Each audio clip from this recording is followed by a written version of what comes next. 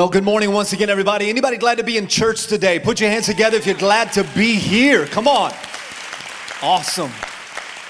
As many of you know, we've been doing a series here at South Metro Ministries and at our second campus, Go Church, called Ask Away. And over the last few weeks, we've invited you to submit questions via a website called askawayseries.com. All of those questions that have been submitted, they've been submitted anonymously. And then over the last 3 weeks, what we've done is we've tried to tackle as many of those questions as we've been able to do and the time that has been allotted. And we're going to do that again today with a little bit of a different format, and I'll make some introductions here in just a moment. But have you enjoyed this series so far? Come on, has it been life-giving?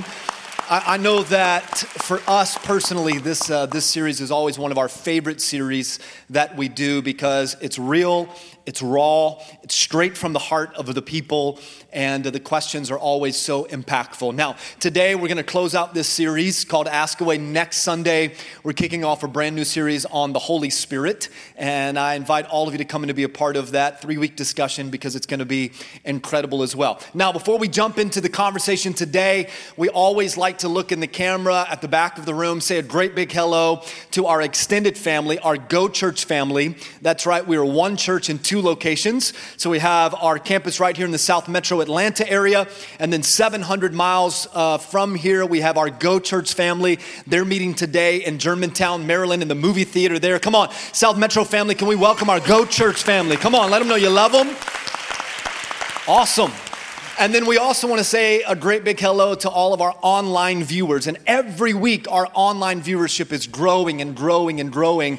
And so welcome to all of you that are watching online. Maybe you're home today, not feeling your best, or perhaps you're on a weekend getaway because it's Labor Day. Well-deserved for all of you, but we're glad that you're tuning in today. And then, of course, all of our military service men and women, the brave men and women that are serving to protect our country and our freedoms. We honor you. We salute you. We say thank you. Can we honor them today as well?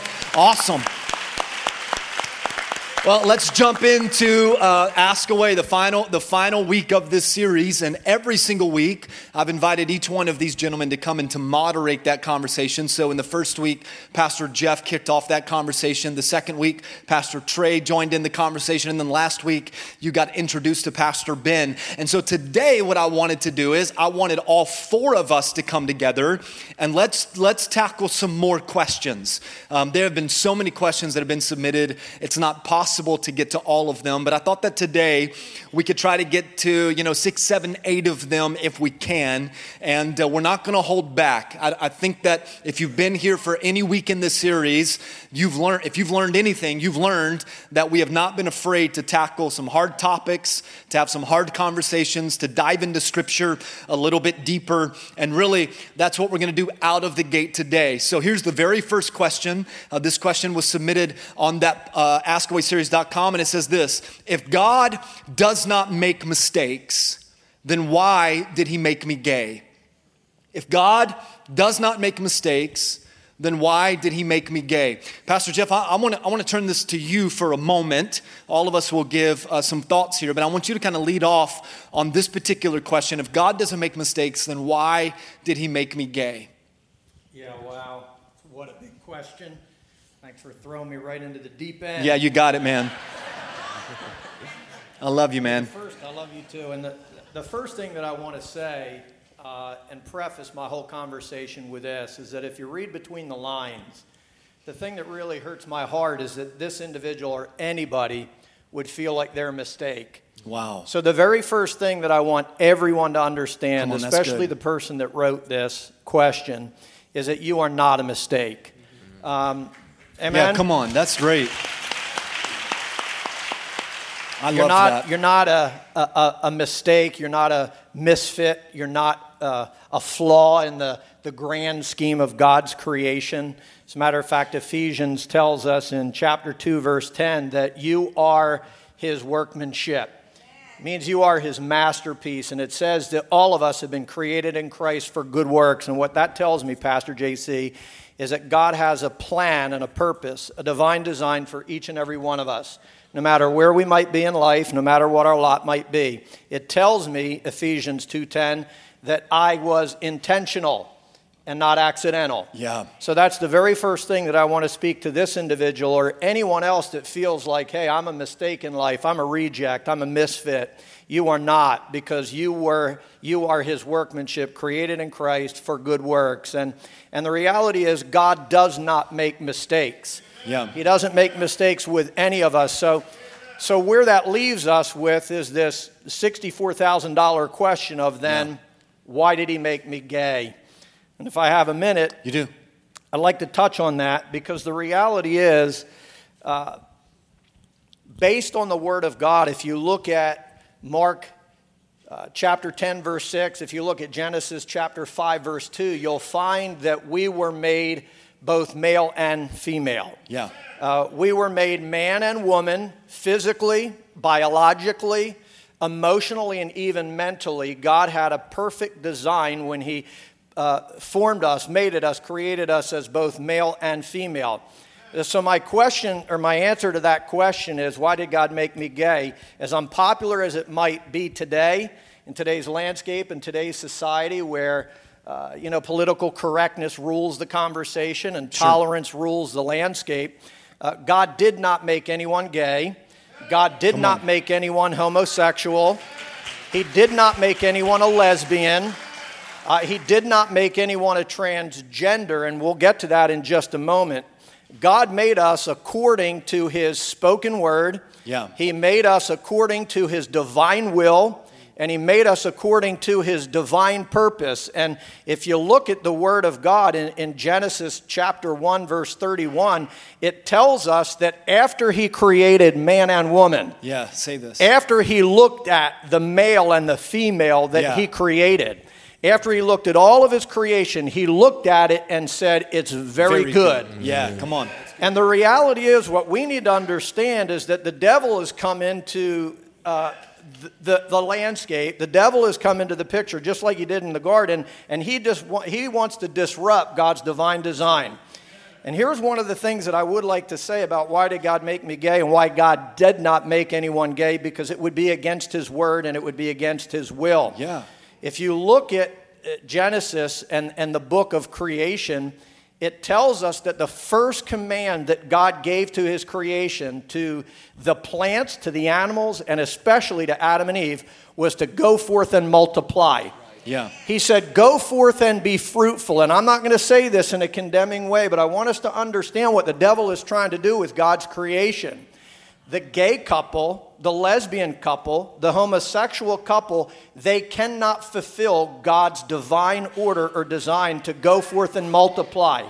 The gay couple can't be fruitful. Yeah. The homosexual, the lesbian couple can't be fruitful unless they do this, get this, unless they borrow from the opposite sex. Unless they tap into God's divine design for procreation and multiplication and for fruitfulness. And so what I want us to see is to realize that God is not the one that made us gay, because God wants us to be fruitful. Yeah. And the devil wants us to be unfruitful in every area of our life. Yeah. So he will do whatever he can in our mind. He'll do whatever he can in our emotions. He'll do whatever he can with our creation to create us to be unfruitful. He'll put a thought. He'll put a desire. He'll put something according to our fallen nature, because that's what happened. This is how all of these things came into creation. It was a perfect creation, a perfect design, and then guess what happened? You know it. Yeah. Sin entered the landscape. Sin entered the world, and along with it, the Bible tells us, came what? Came pain. Came weeds and thorns and thistles and everything unclean, everything unrighteous. Along with sin came greed, came lust, came envy, jealousy, hatred, bigotry, came racism, came sexual impurity, sexual immorality, came homosexuality, came lesbianism, came pride, and I can go on and on and on, because when sin came into the world, so did all the characteristics of unrighteousness. That's good. And the reality is that's where the devil wants us to live. Absolutely. He wants us to live in a land or a place of unfruitfulness. But thank God there's another side to that story. Amen? Come on. So what did God do to cure the condition that we have? He sent his only begotten Son, Jesus Christ, the Savior of the world, the one that can free us from all of these things. Free us from guilt, from pride, from from shame, from all of those things, including homosexuality. So good, and I appreciate the heart behind the truth that you're sharing. And let me make this statement. To tackle a question like this or other questions that we've done in this series, it comes with great debate. At times, it comes with great scrutiny.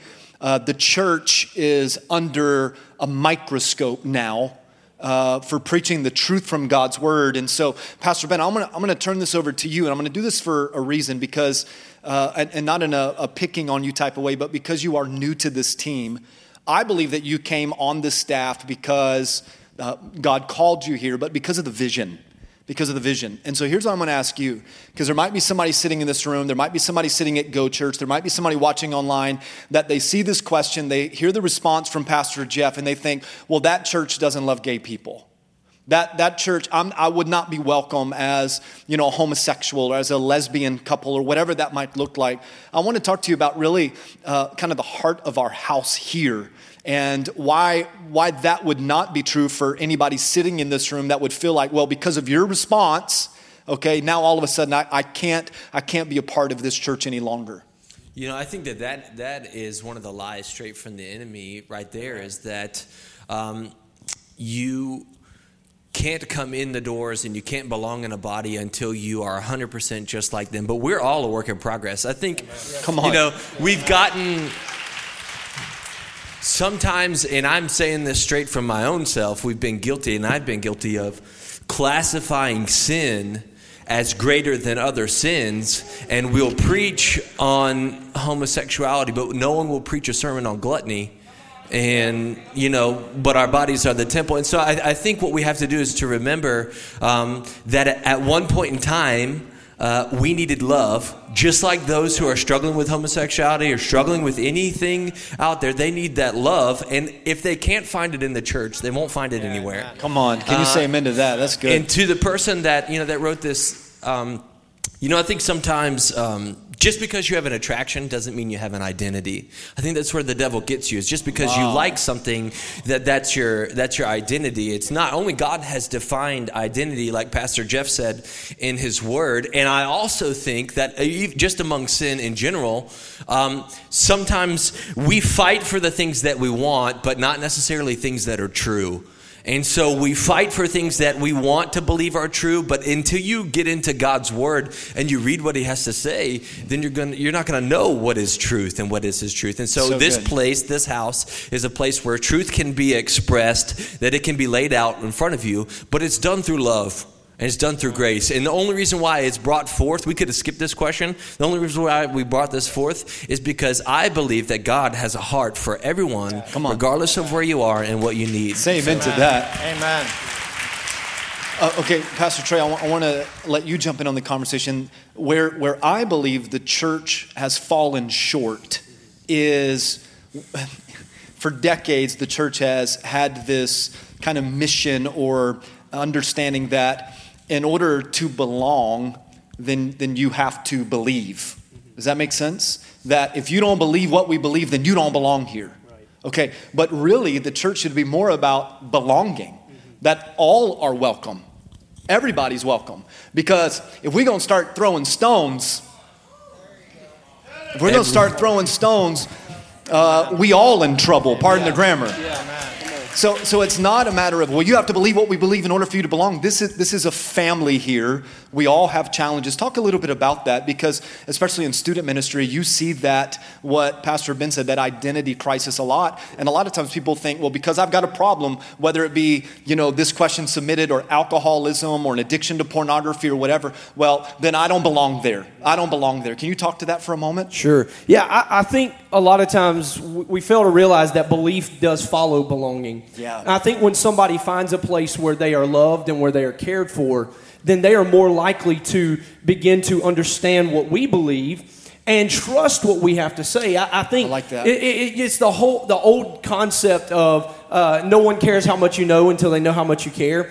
And so I tell our team this all the time, that it is impossible for us to disciple someone until we have a relationship with them. It's impossible for me to walk somebody on a journey of faith until they trust me, until I have shown them that I care about you. And so our response, whether it's with homosexuality or whether it's with a gambling addiction or whether it's with pornography or alcoholism or whatever it may be, our response should always be love. Our response should always be grace, because that's how Jesus handled everything. Yeah, come on. Jesus never went in to anyone who was living a life contrary to the Word of God and immediately went in on them, attacking them. No, Jesus showed them love, and Jesus showed them grace initially. Amen. Jesus didn't back away from truth. And I'm going to talk a little bit more about that in just a minute. But Jesus never backed away from truth, but Jesus always showed love. Jesus always showed grace. And so our responsibility as the people of God is to show love to every single person who walks through that door. I don't care what you look like. I don't care what your background is. I don't care who your mama is or what your daddy did 10, 20 years ago or who your grandpa was. The reality is this today, that Jesus Christ loves you. Jesus has a plan for your life, and you belong here. Amen. Come on. Isn't that good? Come on. Somebody say amen to that. Amen. And I want our church at both of our campuses to be a place where people, they feel like they belong. And my prayer is that through that acceptance of belonging, then they turn to believing. Yes. Then they hear the truth from God's word. If we shut the doors on people, how can they ever hear the truth? That's good. You know, it is the truth that sets us free. Yeah. You know, and so let me kind of close, because we got so many questions that we're trying to get to. Let me close with this thought. And Pastor Jeff, while you were talking, the Holy Spirit led me to these two places in Scripture that I want to share with you. The first one is in John chapter 3, verses 16 and 17. Okay, it says this: "For God so loved the world that he gave his only Son, that whoever believes in him should not perish but have eternal life." Verse 17, "For God did not send his Son into the world to condemn the world." Amen. Watch. "But in order that the world might be saved through him." Yeah. So this is an understanding that God sent, my Bible's fallen, that God sent his Son Jesus so that all would have the opportunity to be saved. But then look at 1 Corinthians chapter 6, verses 9 and 10. "But do you not know that the unrighteous will not inherit the kingdom of God? Do not be deceived. Neither the sexually immoral, the idolaters, the adulterers, nor men who practice homosexuality, nor thieves, nor the greedy, nor drunkards, nor evildoers, nor swindlers will inherit the kingdom of God." And he goes on, and here's the point that I'm trying to make is, if God would make us gay, he would go against his own word. Yeah, amen. He can't say in one breath, "Hey, I'm sending my Son so that all could be saved. However, I made you in a way so now you can inherit the kingdom of God." We were all born into sin. Yeah. All of us. We were born into sin, and God, through his love and through his grace and his truth, sent his Son so that we might be set free from that sin and experience freedom in Jesus Christ. Come on, can you give us a good amen and a round of applause right there? Awesome. Okay. I know that when we spent a little time on that, but I hope that was helpful and informative for you. All right, the next question is this, and this is a great question. And Pastor Ben, I'm going to turn this one over to you. The question that was submitted is this: Can Satan hear your prayers when you pray aloud? Can Satan hear your prayers when you pray aloud? I think I'm going to jump right to like the short answer right off on this, and then I want to do some explaining. I think that yes, the devil can hear your prayers if you're praying out loud. However, I think we need to understand that the devil is not omnipresent. Yeah. It means he's not everywhere. He's not like the Lord. He's not everywhere. He's not even close to anything like the Lord, and he's not omnipotent. It means he's not all powerful. Come on, Ben. And sometimes I feel like we in the church world, it's as if we're in the stands watching a football game between the devil and the Lord, and we're hoping that our team is going to win. But our team already won. Hello. The devil even knows it. He knows it. And so I think sometimes we've gotten to the point where, I've gotten to the point, I wonder if the devil can hear that. I hope he hears it. Come on. I hope Come he on. hears what I'm praying. Come on. Because I hope he knows I'm coming after who he's trying to capture. Come on, and yeah. I'm coming after what he has, come against the church and come against my family. I want the devil to know that I'm not a wimp, I'm a warrior. So in essence, can he hear your prayers? Yes. And sometimes I hope that he can. And I hope that you understand that regardless of whether he can hear your prayers or not, that's not the relevant factor. The relevant factor in this conversation is, do you know that you have the authority? Wow. That you have the authority in Jesus' name to bind him, to rebuke him, to remove him from your family, to remove him from your house. And so even if you feel his presence or you feel like he can hear your prayers, you can send him packing just as fast as he came coming. Wow. And so just understanding that power and that authority will change the way that you pray, and it will change the way that you live. Come on, isn't that good? Somebody say amen right there. Can we jump in? Either one of you guys want to tag on with that one there? If not, I have this thought too, because this is such a good question. And I love the phrase that you used. I'm not a wimp, I'm a warrior. Yeah. Come on, somebody. The Greek word there is exousia. Exousia. And it means that we have authority. That we have, when we're in right standing with Christ Jesus, we have authority. The other thing you said that I love is that I hope he hears our prayers. Even if he can hear you when you pray, he does not have the power to block God's will, Amen. God's purpose, and God's plan. Come on. Amen. So not to devalue this question, because it is such a great question that was submitted, but I think maybe a better question would be, can God hear you when you pray? Yeah, wow. That's good. Are you praying in right spirit? Are you praying from a heart of sincerity? Are you praying out of right relationship with God? I want God to hear my prayer. I think we give the devil too much credit. Come on. We give him far too much credit, But I want to be in a position where I'm humble, I'm on my knees before the Lord, and when I cry out to God, he says, if my people who are called by my name would humble themselves, seek my face and pray, turn from their wicked ways, then what's the promise? I will hear from heaven, and I will heal and bless the land. And that is my heart. I don't give two flying flips about the enemy. Come on. What I care about is my relationship with Jesus. And when I pray, am I praying out of a heart of sincerity so that God can hear my prayers? Because when we pray, he moves mountains. Come on. And let me tell you, you need to know this. Prayer works. Amen. Yeah, it does. Prayer works. And I heard somebody say one time, and we'll move on to another question. God never answers my prayer. God, I pray and he never answers my prayer. God always answers your prayer.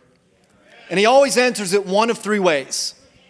Yes, no, or wait. I do a better job with the yes and the no, but don't tell me to wait, Lord. Come on. Yeah. Anybody with me? But he always answers the prayer. It's either yes, it's no, or it's wait. So the next time you pray, put the enemy on notice. I know that, you might be able to hear this prayer. I want you to hear this prayer because greater is he on the inside of me than he that's in the world. We are not victims. We are victorious. And your Father in heaven hears every single prayer that you pray. And according to his word and according to his will, it shall come to pass. Somebody say amen right there. All right. That's good. Okay. I love this. This is so much. Are you all having fun today? You having fun? Okay, we've got a bunch more, so let's kind of get through them. All right, Pastor Trey, I'm going to turn our attention over to you on this one. What a great question submitted here. It talks about where is this line? There must be a line between loving the sinner and then condoning the sin. And we touched a little bit on that in the first question, which I think is a perfect setup for this. But talk a little bit more in detail about this line between, okay, we're supposed to love the sinner and then condoning the sin, because I think for some that might get confusing. So jump in here. Sure.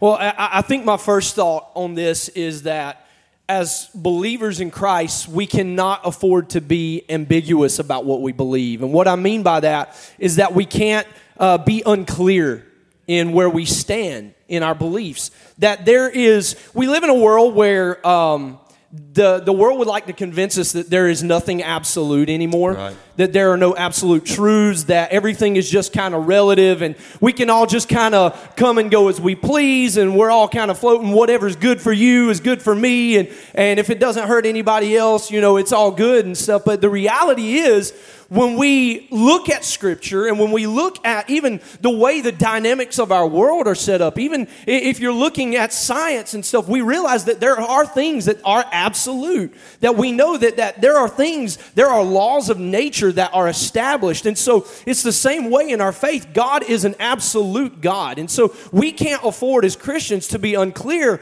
about what we believe. And I think what happens, and Pastor Jeff touched on this a minute ago, is that in the culture we live in such a PC culture, such a politically correct climate, that we can't say anything that we believe, and we can't say anything that is contrary to what the masses would believe or what the masses would say. And if the masses believe it, then that must be true. And the reality is that we know, and we have to have confidence in what we believe in. The second thing I would say is this, is that every single thing that we say, every single thing that we believe, and how we treat every single person who walks through the door must always be laced with love and grace. I like that. I touched on that a minute ago, but the reality is we have to be firm in what we believe, but we have to show people love and grace. We have to care for people. They have to know that we have a genuine heart for them, but even more than that Jesus has a genuine heart for them. And I've got proof of that. It's found in Romans chapter 5, verse 8, where the Apostle Paul's writing there, and he says these words. He says that God showed his great love for us in that while we were still in our sin, Christ died for us. I don't know about anybody else, but that wrecks me. Because the reality is this, that Jesus looked at me in my mess, spitting in his face, turning against him, crucifying him, making poor decisions on a daily basis that are contrary to God's word, knowing that I would do that against him. He still died for me. So what does that tell us? That we have a responsibility to respond the same way. That if Jesus responds to the sinner in love, that I have to respond to the sinner in love as well. Now, that doesn't mean I have to agree with their decisions. Yeah. Parents out there, how many parents are out there? How many parents? If you're a parent, here's the reality. Pastor Ben, you raise your hand now. You have an 8-week-old. There you go. Yeah. Yeah. It's new. Sorry. He's actually up here getting a nap. It's the first sleep he's had in 8 weeks. Now, I'm not a parent. We're in the process of adoption, and I hope that we have this same heart. But the reality is this, that no parent out there skips over discipline. When they have their child and they look at their child and they see their child doing something that is harmful or doing something that is wrong, that parent out of love will discipline and correct their child. They don't have to agree with the decision. If your child's over there doing something stupid, then you as a parent need to correct that. Yeah. You don't have to agree with their bad decisions. I know in my life growing up, my parents did not agree with all the bad decisions that I made. Sure. They called me out on my junk. They called me out on my stuff, but it was still full of love. They corrected me because they loved me, because they wanted me to be on a right path. And so we have to have that same mentality when we're approaching this situation, like with somebody who's actively living in sin. It's not wrong for us to disagree with that. It's not wrong for us to even have a hard conversation. That's another thing. I think we're afraid to have hard conversations with people. Sometimes I think we're afraid to address things with people. I know families, sometimes it's like, oh, that's a touchy subject. I don't want to go there or whatever. But the reality is if their eternal soul is hanging in the balance, you better have a conversation with them. Listen, if somebody is living apart from Jesus Christ and they die, they will not spend eternity with him. That's clear from the Word of God, and we talked about that a few weeks ago. Absolutely. We have a responsibility to address those things with the ones that we love. And I'll finish with this thought, because I want to go back to this whole idea of grace and truth. Yeah. Because Jesus never did anything without those two lining up. And a lot of people think you have to have one or the other. But the reality is Jesus always handled everything with grace and truth. Look at the woman at the well. When Jesus encountered the woman at the well, what did he do? He called out her sin. He said, go and tell your husband. And she says, well, I don't have a husband. And Jesus said, you're right, you don't have a husband. You've had 5 husbands, and the one you got right now ain't your husband. You're just shacking up with him and having a good time. And so Jesus calls the sin out, but then he shows her grace. Yeah. And then he shows her love. and he begins to express the love of God to her. And that day she came to realize who he was as the Messiah. And her whole life was turned around and changed. Look at the woman who was caught in adultery. Exactly. Man, I love this story because it is a perfect picture of grace and truth. The religious leaders, the one who were following the law and doing everything that God says is wrong, and they're trying to follow everything to a T, knowing they're not living right. They go over there and they drag this woman. They're trying to trick Jesus, and they're basically trying to stone this woman.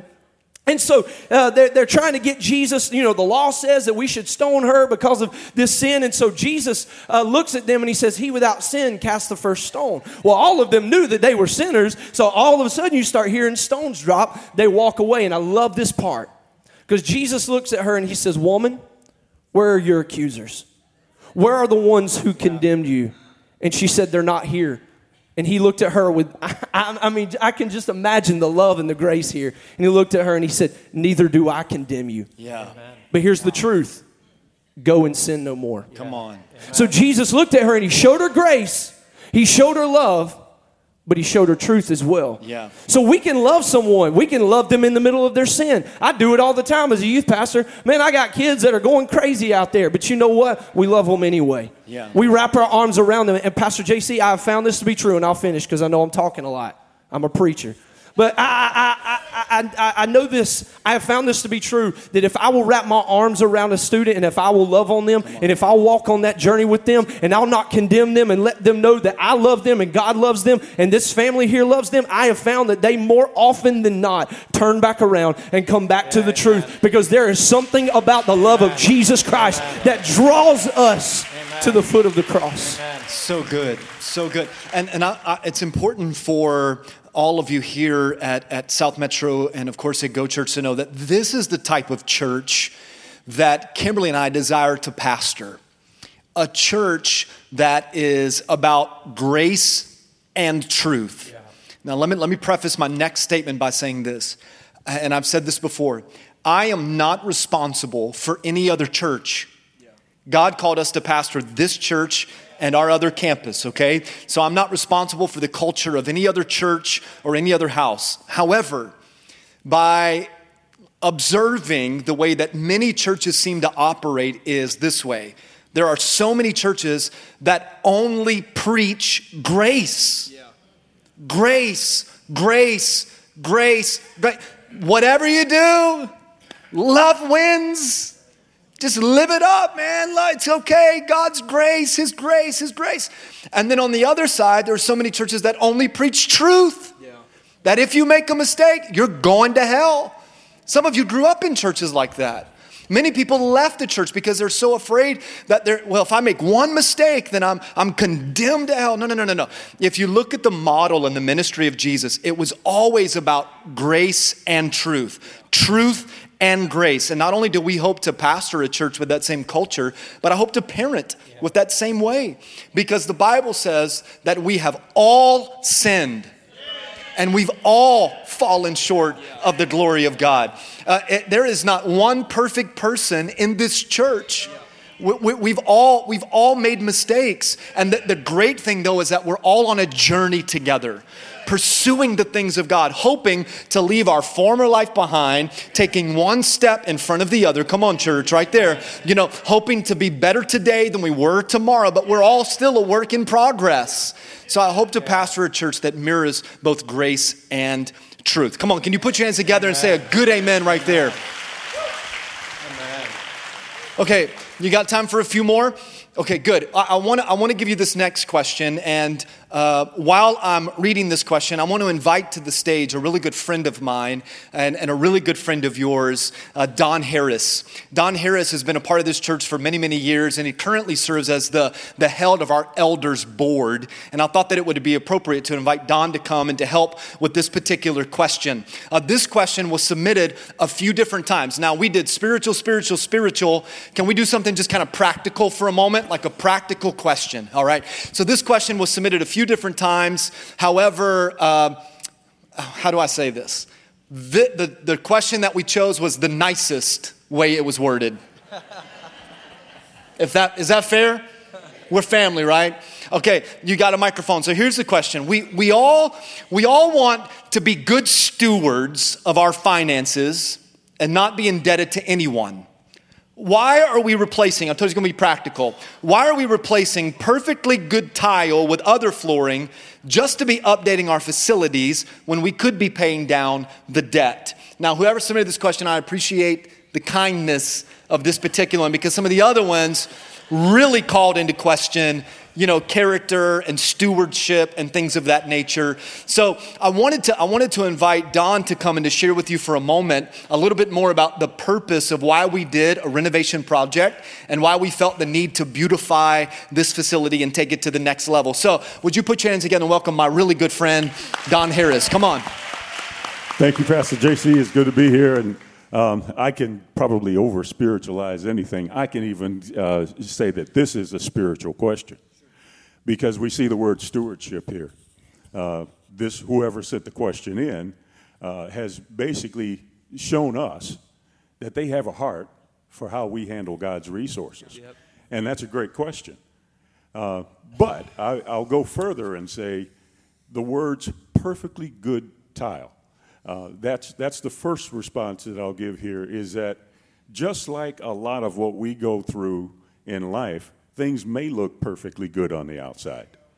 But underneath that tile, we had some major issues that have been ongoing issues for over 2 years. And a lot, we all remember that. If you've been here for any period of time, you remember that floor being ripped out and the floor being bare concrete for several months because we had ongoing issues with that floor. Well, I want to take a quick minute and give a good shout out and appreciation for our facility staff, because over the last year or so, they've done a fantastic job of masking some serious safety issues that we had with that floor. Man, they put furniture in front of stuff, and we had Nelson working like crazy to replace tiles in midweek while we didn't have services, so that nobody would trip on some pretty unsafe tile. So we got to the place where it had to be replaced. And I'll also say this, even though there were some poor installation issues and some other things that went on, the builder remained in dialogue with us through that process because they cared. But you remember that a complete reinstall, they still reinstalled it wrong, but we had to continue to negotiate. And fortunately, by God's hand and God's grace and the Holy Spirit's power, in several meetings, they agreed to help us tremendously with the cost of that. So we didn't bear the full cost of replacing that floor. The other thing that I'll mention is that by God's timing and direction of the wind, when that floor was removed, it helped us by showing us and uncovering some other areas where we were having water intrusion that was not only part of the problems we were having, but were going to cause even more problems later on. So God's been really good through that entire process. And if I'd like to take a quick second, I'd like to maybe expand that question, because I know that there were several have come by my nose of why are we spending money doing this and that. But during the transition, Pastor JC, we've seen lots of new faces. We've seen Pastor Ben. We've seen changes with Pastor Trey, Micah, Joseph, and a lot of things going on in terms of hiring and allocation of resources. Well, let me tell you something. I've worked with Pastor Allen for quite some time. And if there's anything about him, there are two things. Very open and transparent about the finances of this church. And number two, very frugal with how we handle the resources that God blesses this church with through all of you. And that didn't change when Pastor JC came. He is one of the most frugal men of his age that I've ever seen. And through reallocation of how we were doing some things and spending money, even though we have new staff, new structure in place to carry out the vision that he brought with him when he came to this church, the overall outgo is there's very little difference in what was going out before. In addition to that, because of your creativity, contacts, Pastor JC, and I haven't shared this with you, but you have absolutely been marvelous at finding ways to enhance the returns that we're getting on reserve funds that we've had, and to help us to address this debt question, to not only have our money grow faster, but to help pay off the debt faster. Amen. So thank you. And the final thing that I'll mention is, as an elder board, and I work with some really great guys on that board, as an elder board, when the flooring issue came up, we decided, the Board of Elders decided against maybe your request, because you had come to us way back at the beginning of the transition and shown us some phases that you wanted to do things.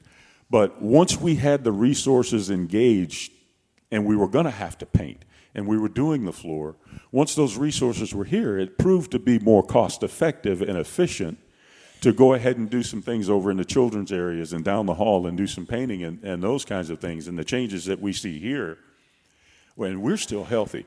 And the final thing, really quick, is we, from the date we incurred the debt on this new construction, on this building, we've always paid extra principal to pay down the debt. We've continued to do that and will continue to do that. So we're healthy and we're good. Amen. Thank you. Thank you. Come on, can you say amen? Thank you so much. We're running out of time. I'm going to do this fast, but I want to say this as respectfully and as carefully as I know how. And I mean this with all sincerity. I'm going to close my eyes so you don't think I'm looking at you when I say it, by the way. Assumption is very dangerous. Assumption is just very dangerous. Kimberly and I, we are covered with accountability. Covered. Your church is connected to the Church of God, which is a wonderful denomination that I'm responsible to, reporting of finances and personally. We have an elders board. Don is head of that board that helps make financial decisions. We have a finance committee that operates in that capacity. We have a staff, so I just be careful with assuming. If you have questions, you have a right to ask those questions. That's why we wanted to answer the question, but to assume that the new guy comes in and just spends a lot of money, not only is that somewhat hurtful, but it's just untrue. It's just untrue. So to God be the glory for what he has done and what he is doing, right? Amen. All right, here we go. Watch this. They're not at the keyboard, so we're just going to keep going until they play, right? That's kind of how this works, okay? We're gonna do a little rapid fire round, okay? So I'm going to try and get 3 or 4 questions in here. You got, 45 seconds to a minute to kind of respond to these rapid fire questions. Ben, I'm going to come to you first, okay? You could do a whole series on this one, and I'm telling you 45 seconds to a minute, but tell us where did this 10% rule of tithing specifically come from, or where did this, this understanding of 10% by way of tithe originate from? Can you take a minute there? There you go. Joseph comes to the keys. It originates in the Old Testament, really with Abraham, and it's a principle that God establishes with his people. And I think it's to remind us not only to take care of what was the house, the temple, the Levites, but also to remind his people where the first fruits and their blessing comes from. I think it's easy sometimes to be in a job and to, especially if you're a self-made person, and you've had great success, to feel like that's all you, but it's not. It's really the hand of the Lord and his blessing and his favor.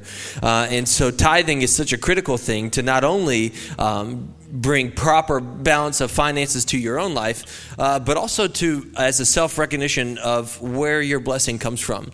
Giving back to God that 10% so that he can bless your 90%, so that he can bless everything that you do. We grew up broke, but my dad always gave. And he showed me this illustration one time, and it's so true. If I cut your pie, if you bake me a pie, he said, this is why you need to give God first.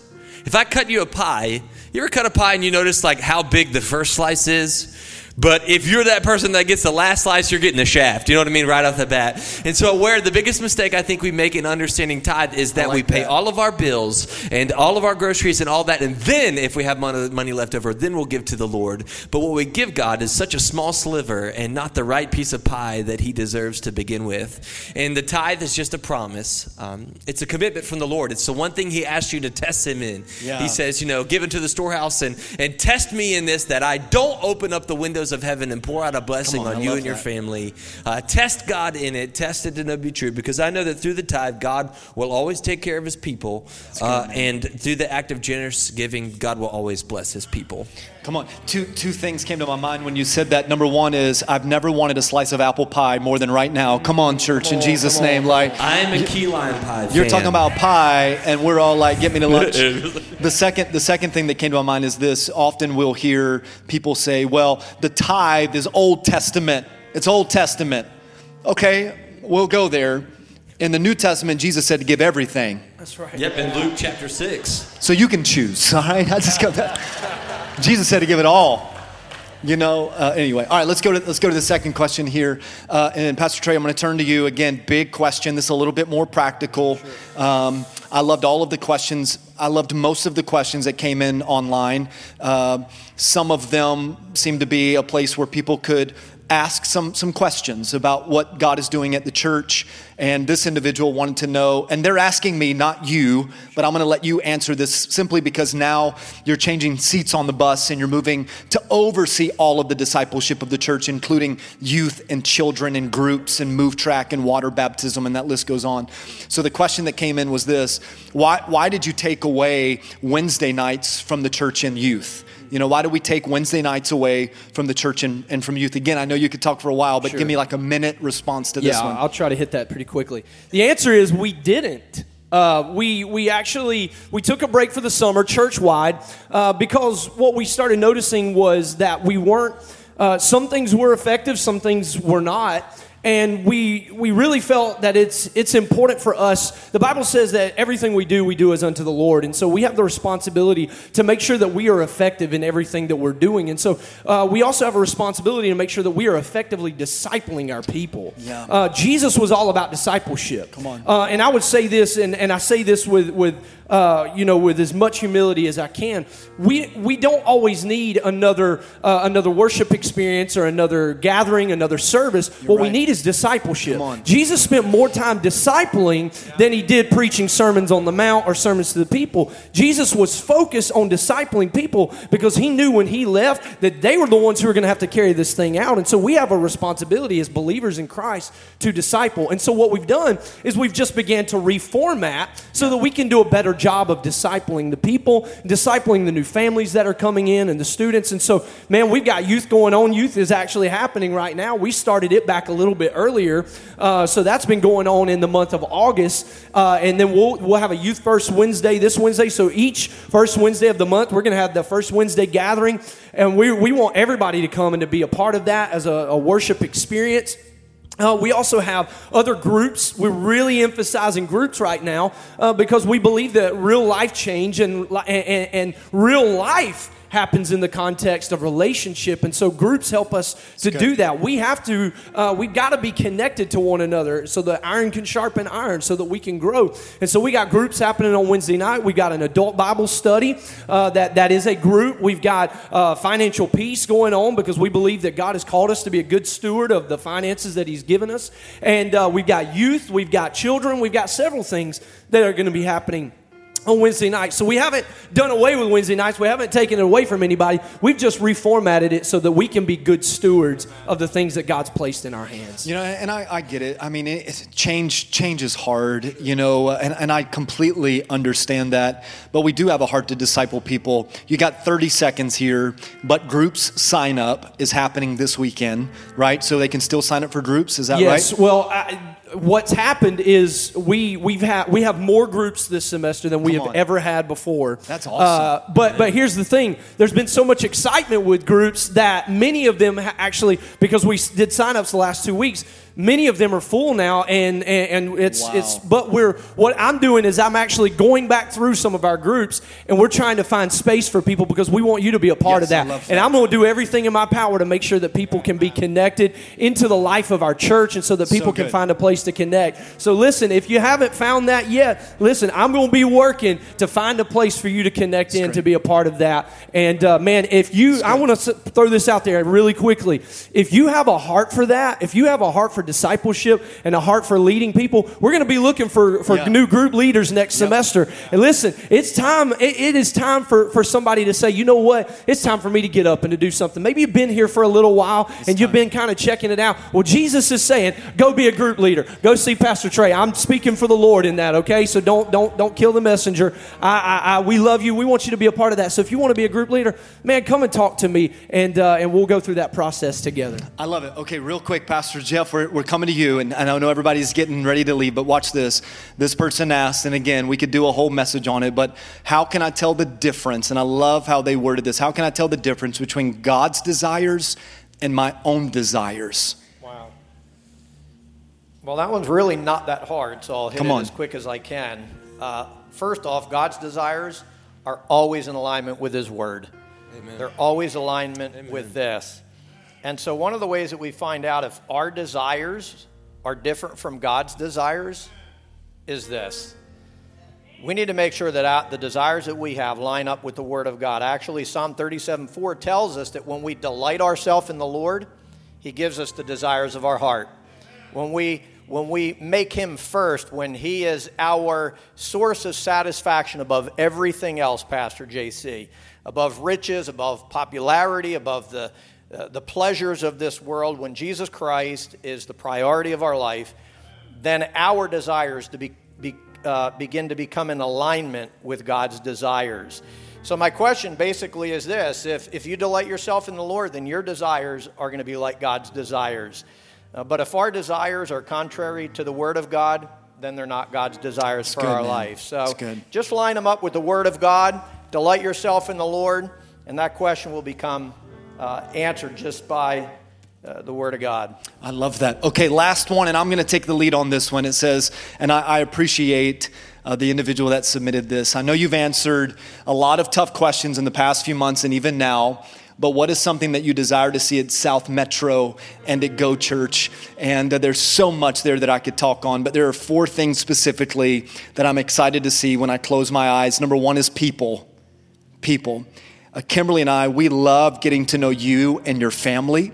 And we're excited to see all the new people that God will send us here at this campus and at Go Church because our communities and our county is full of people that need the love of Jesus Christ. So I'm really, really excited to see new people and get to learn the people that call this church home. The other thing that I'm excited about is partnerships. I can't wait for us to develop partnerships in our community, to learn more about the current partnerships, but to develop new partnerships. You know, the church doesn't have to reinvent the wheel. There's a lot of great ministries that are doing great things in our county, in our community, in our state, around the globe that we could partner with to perpetuate the gospel of Jesus Christ. So I'm excited about people. I'm excited about partnership. I'm excited about programs. I'm excited about enhancing the current programs that our church has for you and your family. I'm excited about developing new programs to help you on your quest for discipleship because that's so important. And God is birthing some great programs, you know, here at our church. And so that's exciting. And then the last one is this. You got, I said people, partnerships, program, and places. I'm excited about the places that God will take us. I believe the fastest way to fulfill the Great Commission is through church planting. Our heart is to raise up leaders to send them out to plant other churches. And I'm excited to see us go places that we never thought God would take us. There's a whole lot more there, but those are the things that I'm most grateful for. Can you do me this honor and this favor? Would you bless these gentlemen for a job well done today?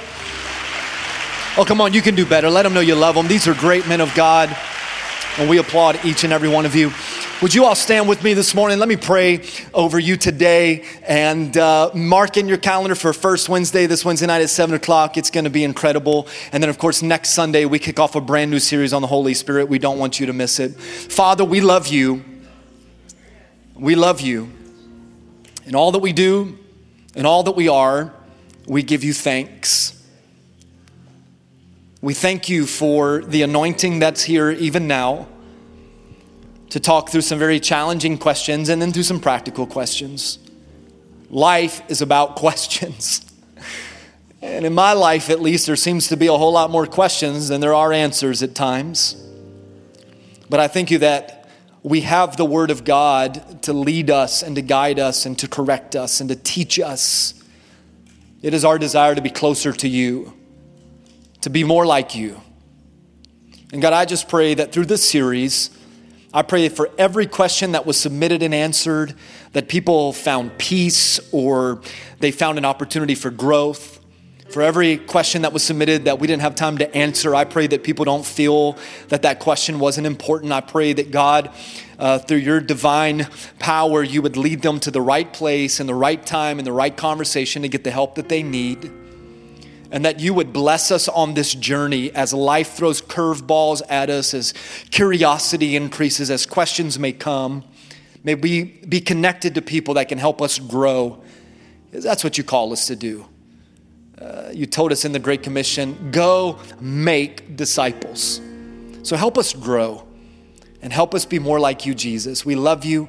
We bless you. In your name we pray. And everybody said amen and amen. Can you give the Lord the best round of applause you've got today? I pray you have a wonderful week. I hope to see you on the first Wednesday and again next Sunday for a brand new series. God bless you.